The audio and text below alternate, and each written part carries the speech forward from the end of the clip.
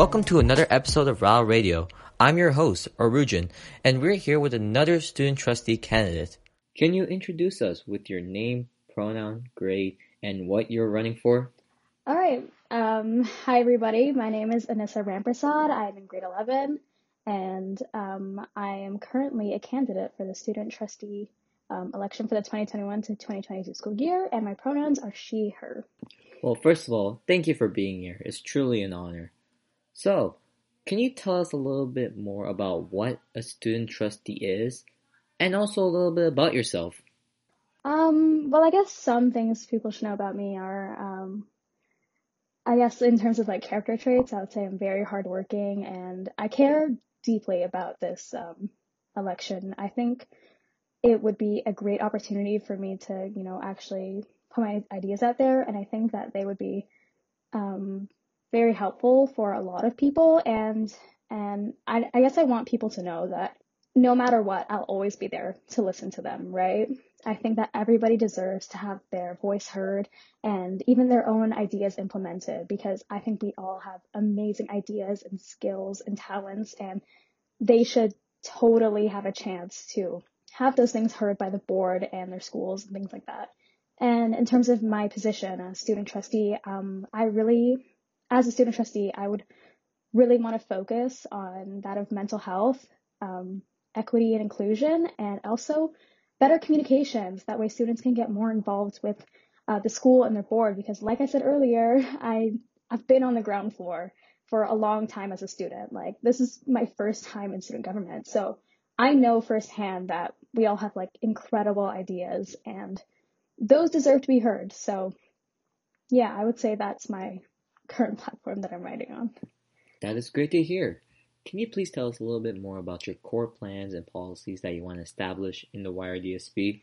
Yeah, so I would like to start with of course, mental health. So I guess throughout this year, there have definitely been a lot of changes, and I think that, we can learn a lot from what happened this year, and especially kind of how little support we have for students right now for mental health.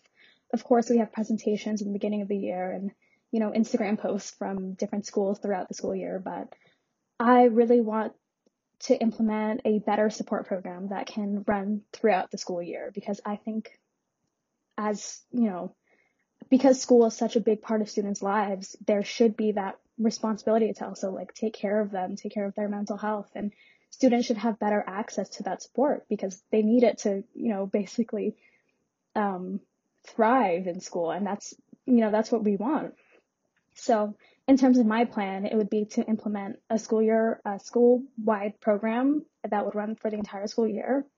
And I really wanted to focus on, the deeper problems a lot of teens have, like that I've seen. So not only just stress or anxiety around exams, but things like depression or anxieties, around the school year, and even things like body image or self-image, things like that. Like, especially with social media nowadays, it's pretty difficult to navigate and kind of, stay mentally healthy. So I really think having better catered support to teens and, really giving them deeper, more cohesive support as well, that is also more accessible, right? Like, I really want to put out a website as well for this with learning modules. So there'll be different activities and students can learn more about these various issues. So things like symptoms and, how to help others who may be struggling. So I really want it to be definitely more deeper and more cohesive and things like that, so students actually get the help they need. And in terms of like the in-school program, I would really like to see counselors implement this program in schools that could perhaps meet like bi-weekly or weekly, so that way students also have support in school, they can see each other. Of course, this would be, when the pandemic ends and we can all go back to school, but yeah, I think having that support from their peers and, being able to do these activities, it will give them skills that they can use for life in terms of resilience and, identifying when they themselves need help. So that way we can all have a chance to really thrive in school. I know that was pretty long and winded, but Yeah, it's a topic I'm pretty passionate about, and um, I think this year it's definitely been shown that, you know, passion is needed for that.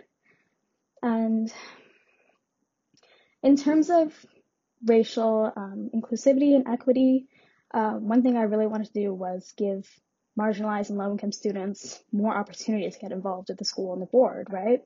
So that would mean offering more positions for, school initiatives we want to do, because we really do need to gain more perspective and, gain their experiences. That way we can ensure that any school initiatives we're putting through are actually reflective of the student body and, you know, can actually be helpful for them. We don't want to forget any students, um, and I think now more than ever, we need to be putting more resources and time towards actually helping the students. Like, I know it's a pretty big problem to tackle, but it's totally worth it to do that. Every student deserves a chance to thrive, and every student deserves equal opportunity to do well in their future. So giving them more positions and a bigger platform to have their voice heard and be able to give us the perspective we need in order to make a better school environment for them and, really make it a safe place for everybody.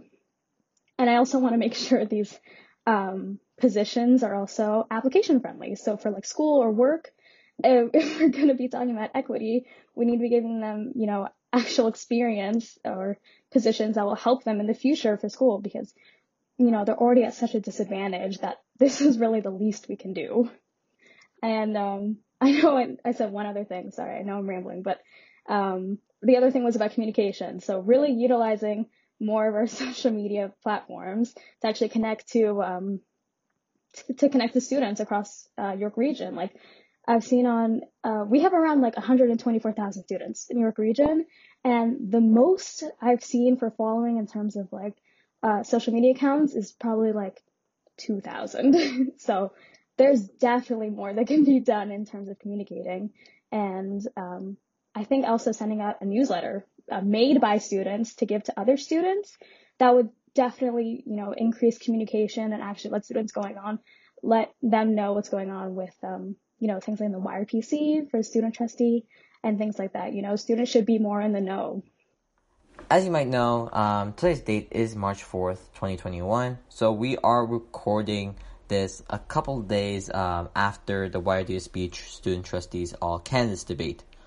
How do you feel about your performance in the debate, as well as the debate structure?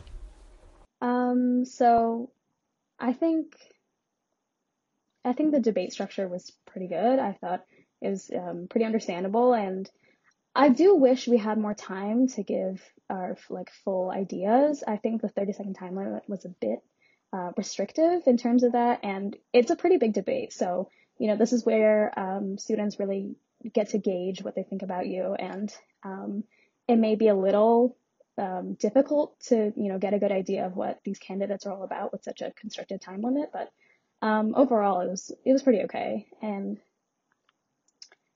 in terms of my performance, I would say it was definitely nerve-wracking and a little stressful to do that.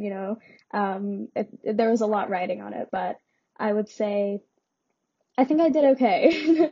I think overall, like, I was able to get like most of my ideas out there. So, kind of getting students interested and letting them know what my platform is. And I think the biggest issue was just lagging out from the internet. So, yeah, I think it was overall pretty good.